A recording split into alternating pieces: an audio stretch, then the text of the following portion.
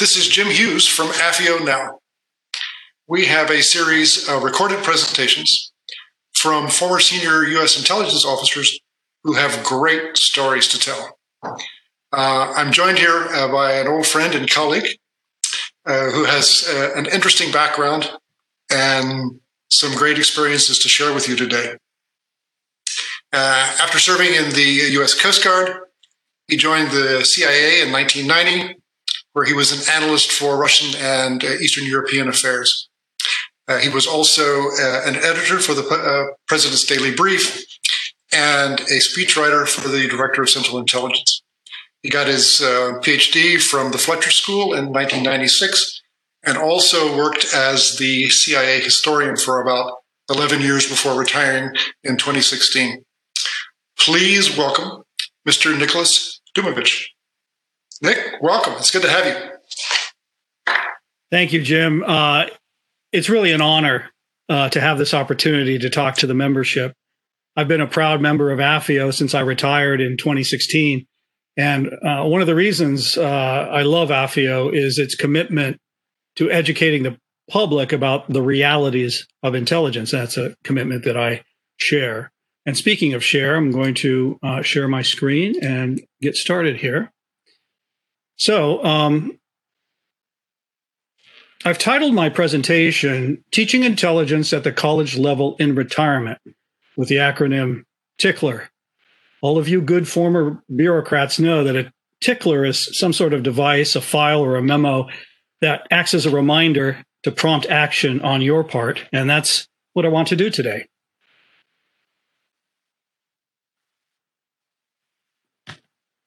I'd like to share with you my experience at Catholic University and more generally in the academic world, because frankly, this is the bottom line up front, we need more former professionals from the intelligence community to go into intelligence education. And I want to encourage AFIO members, especially recent retirees, to consider giving back by teaching. If you have been teaching, thank you. This talk will be old news and very basic to you. For those that haven't been teaching, in this presentation, I intend to describe for you the overall demand for intelligence courses at the college level, specifically the need for educators who have actually served in intelligence, and why you might want to consider teaching. What sort of positions are there? How to break into academia, and something of what you can expect when you get there, because it is different. It's a different tribe of folks. Why teach intelligence?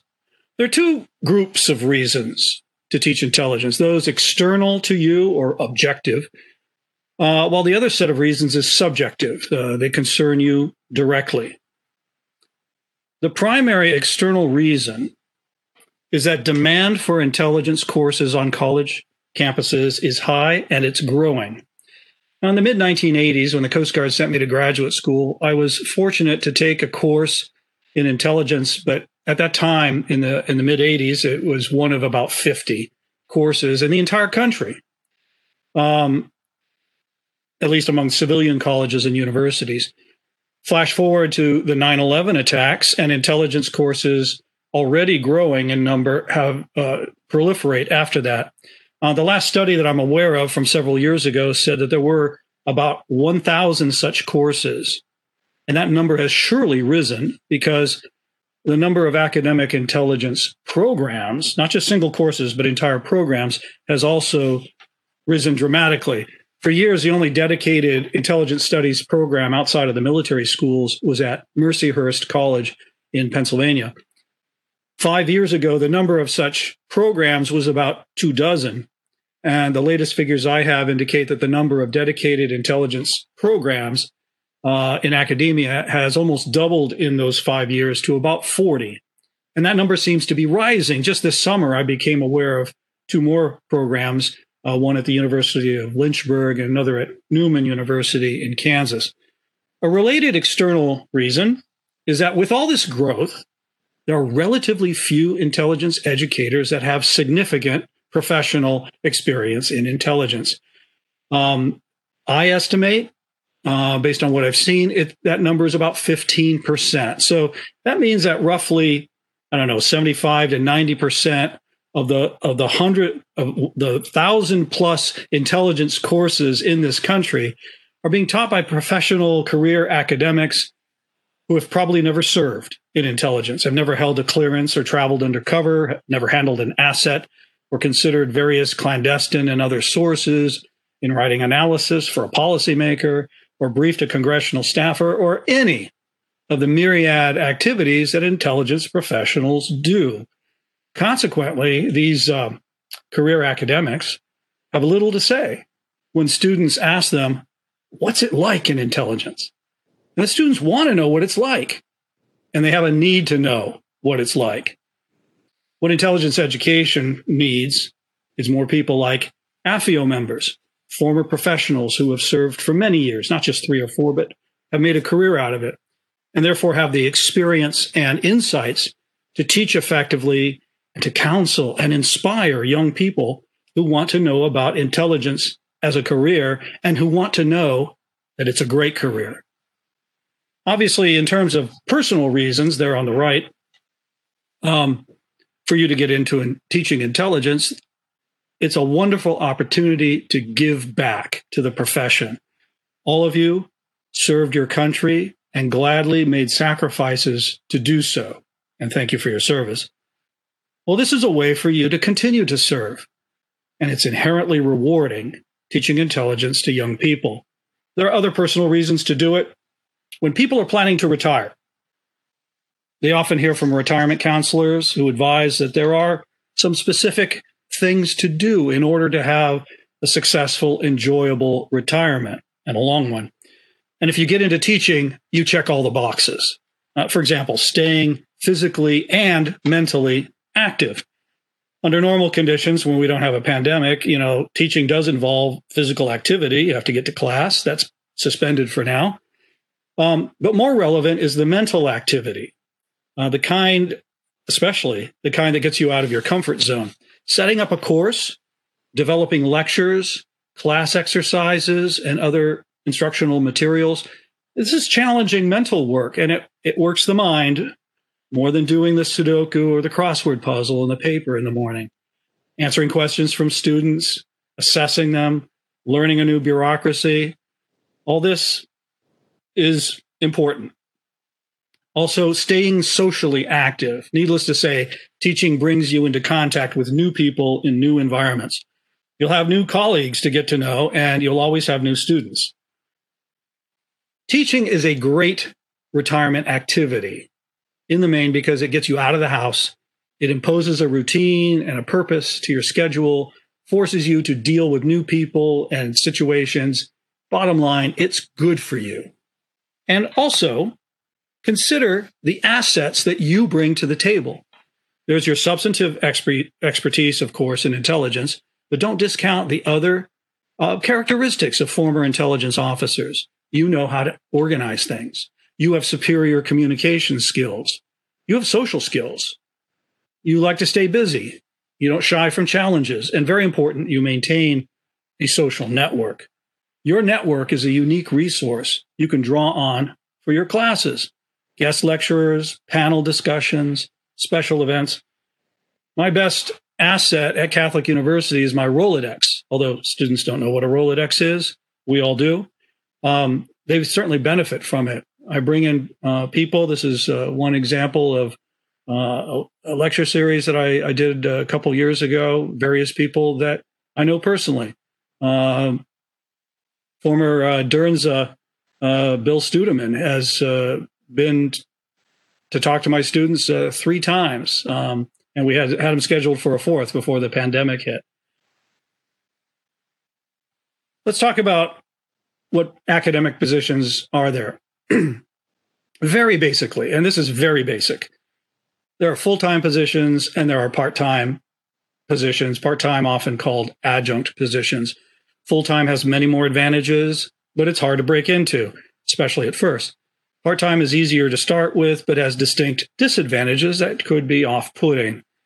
Let me outline the general points of each. There on the left, full-time, Now, I teach full-time at Catholic University, which normally there means teaching 2 courses in one semester and 3 in the other in a given academic year.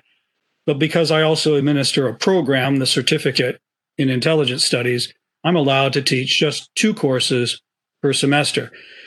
Course load varies greatly between universities and even within a university between departments. I know other universities that require full-time professors to teach 3 or even 4 courses a semester, which I think is brutal. The 2 modes of full-time are contract and tenure track. You all know what tenure is. It requires a lot of commitment to achieve, including usually a lot of scholarship. Personally, I do not recommend pursuing tenure track unless you intend to have a long academic career and have a lot of energy. Given the opportunity to be on tenure track, I declined in favor of being on contract because it would give me more time to teach, to prepare lessons, to run a program. Being on contract goes by different names, depending on the university, professor of practice or continuing professor. At Catholic, I'm a clinical professor. It just means I'm on contract. Now, sometimes contract positions don't require the PhD, especially if you have some name recognition, like a John McLaughlin or Michael Hayden. At Catholic University, contracts are typically 1-year duration, but I was able to negotiate, so I'm on a series of 2-year contracts. What are the requirements? Well, usually the PhD is required. That varies. That does vary. Some universities will allow full-time professors with just a master's degree. It's not the norm. Usually there is an expectation that you've already taught at the college level and you've published some scholarship in your field. And sometimes there's the expectation that you will continue to do research and continue publishing separate from your teaching. The advantages of full-time work, whether you're contract or tenure track, the pay is much more than part-time work, which we'll get to. You'll probably get an office, business cards. There is a great deal of prestige. Once the media finds out about you, they'll be calling, asking you for commentary on intelligence matters. Your department may have a budget to send you on research trips. I was able to go do research at the Eisenhower Library in Kansas, go to conferences, and so forth. There are disadvantages, and that also includes pay. Pay is an advantage. It's a pro because it's more than part-time. But the con is that you won't make as much as you did as a government employee. In fact, your full-time academic salary may be a lot less. But remember, you're not doing it for the pay. There's also another disadvantage is the academic bureaucracy and other issues I will bring up later.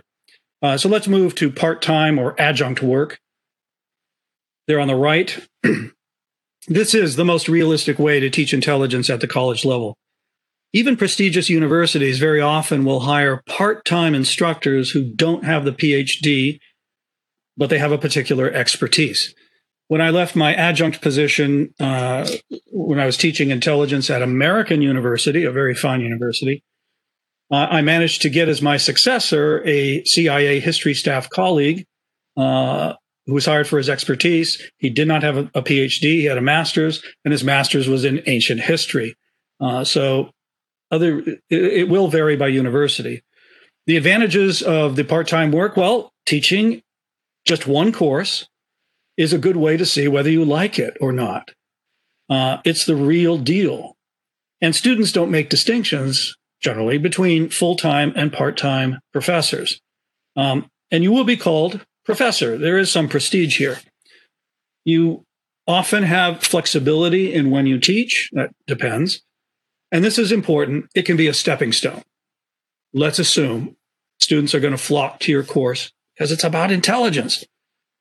After a time, you can offer a second course as an adjunct, and eventually you might be able to parlay your courses into a proposal for a program, which is an argument for you to be full-time. More on that in a bit. Disadvantages of part-time work. The most serious one is the pay. To use a precise technical term, pay for adjuncts really sucks. It's a lot of work to create a course and to teach it. On a prorated basis, you're not going to be making minimum wage. In the Washington, D.C. area, the better paid adjuncts get for a single course in a semester about $6,000. At Catholic, it's about $5,000. Outside the Beltway, it might be a lot less, $3,000 or even less.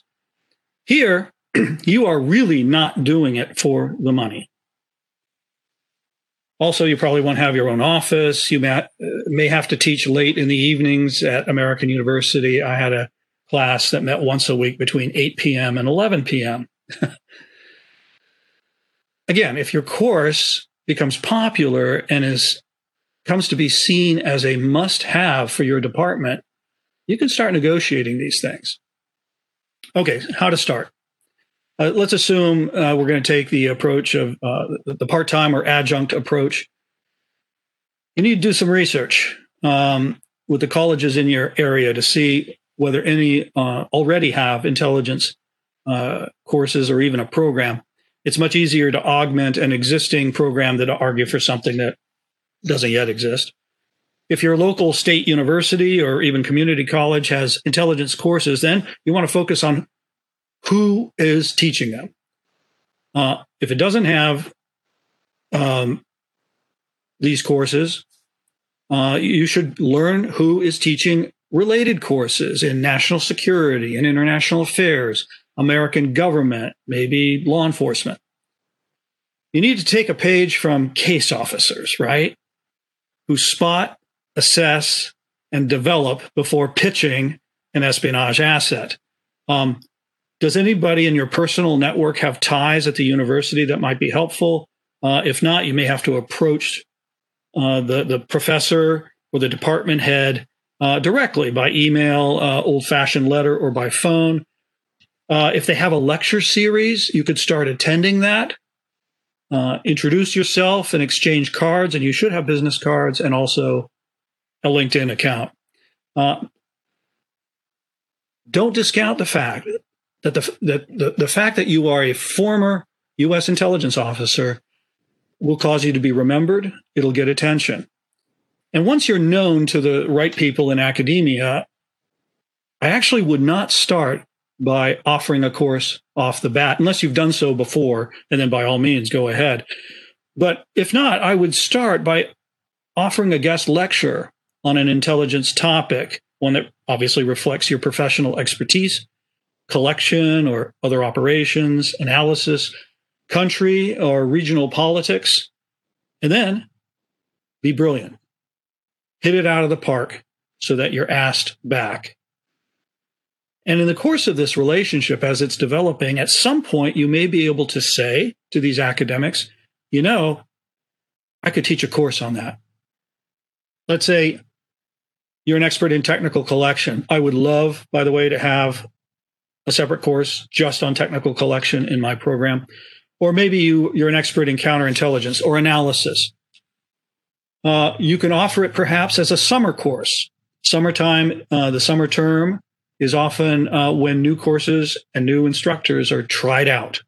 You could offer it that way. The goal, however you do this, the goal is to become indispensable because your course, in all likelihood, will become popular. It's about intelligence. You might be able to parlay that into teaching a second course, as I've said before, and students are going to flock to that one too. One of my adjuncts currently, who is teaching cyber intelligence at Catholic, Bill Nolte, he offered to teach a second course as an adjunct on the moral foundations of intelligence. I said, what a great idea. We're taking him up on that. A very ambitious goal would be taking your established record of teaching popular intelligence courses and making the argument to your department that, we, and emphasize the we could have a program here. Higher education is a business. So they will probably conclude that this proposed program of yours would bring in students and money. And of course, you are the obvious candidate to run the program. So What's it like? Teaching intelligence at the college level, as I said, it's rewarding, it's exciting, it's stimulating, and mostly it's fun. But there are other features about academia that you should know about. I'm going to be very brief on these. First of all, there may be confusion over where intelligence fits in the academic organization. If you have any say in the matter at all, I would recommend the political science department. It's probably the least bad fit. And you can always argue, well, intelligence at bottom is a function of government. My program at Catholic was originally going to be in the business school. And at other places, believe it or not, it is in the business school. Or putting intelligence into a criminology department or a law enforcement program. It happens a lot. I don't think it's ideal. That's my view. You might not have any choice on the matter. Academic culture. For me, the difference between the culture of academia and that of the federal service that I was used to, that was stark. It took months for me to figure out that I didn't have to be at the university every day. There are no core hours of coverage. And consequently, there's little interaction with academic colleagues. And I'm using my fingers to put quotation marks around the word colleagues, because colleagues in academia are not like colleagues that we're used to in federal service. These colleagues would, they come and go as they please and generally show up at the office for meetings and when they have to teach. Weeks or months would go by before I would see any of them. A couple of them I actually never met. A related observation is that compared with working in the federal service, let me put this bluntly, the social skills of professional faculty are often somewhat stunted. I found myself having to initiate interactions and introductions with my new colleagues. Turf issues. Turf issues are real. The old saying is that academic disputes, particularly about turf, are so vicious because the stakes are so low, and it truly is. These things can get nasty, as I found when I proposed notional intelligence courses that involved other departments. I learned the hard way. Tenured faculty often have an entrenched sense of entitlement that is truly astonishing. In the IC, you succeed as a team player. In academia, not so much.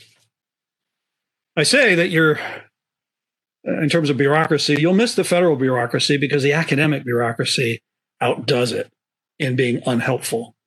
There are a lot of petty, entrenched bureaucrats who can't figure out why and how they're keeping their jobs. We're doing more hindering than helping. Make sure that in your department, you befriend your administrative officer or support person. They can help lubricate the machinery. The students are generally eager and are hoping to learn what intelligence is really like, which is, of course, why you're there. They operate, however, in what's been called a post-literate world. So you may need to adjust your expectations about how much they can really effectively read in a week, and definitely how well they can write, because most of them cannot write. In terms of vocational interest, you'll get a lot of interest from excellent students and from poor students alike. In fact, sometimes I think I get more career questions from the poor students. I inform them all about careers. I use AFIO's great booklet on intelligence careers. Though I'm not a recruiter, I tell them I'm not a recruiter. I try not to judge their career potential, at least not to their faces. Resources. We could talk a long time about resources for teaching intelligence. Generally, there have never been so many helpful resources available to an intelligence educator. Textbooks, online resources, databases of declassified documents, syllabi for established courses. CIA Center for the Study of Intelligence, my old outfit, has a lot of helpful materials. And AFIO has a very fine guide to the teaching of intelligence that's available free online. On resources, I can expand on this, and I'm happy to advise on this score. What about getting stuff cleared through the Publications Review Board, or whatever your former agency calls it?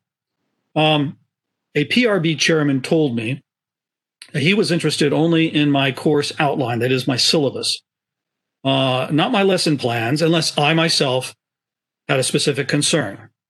And so that's been my method.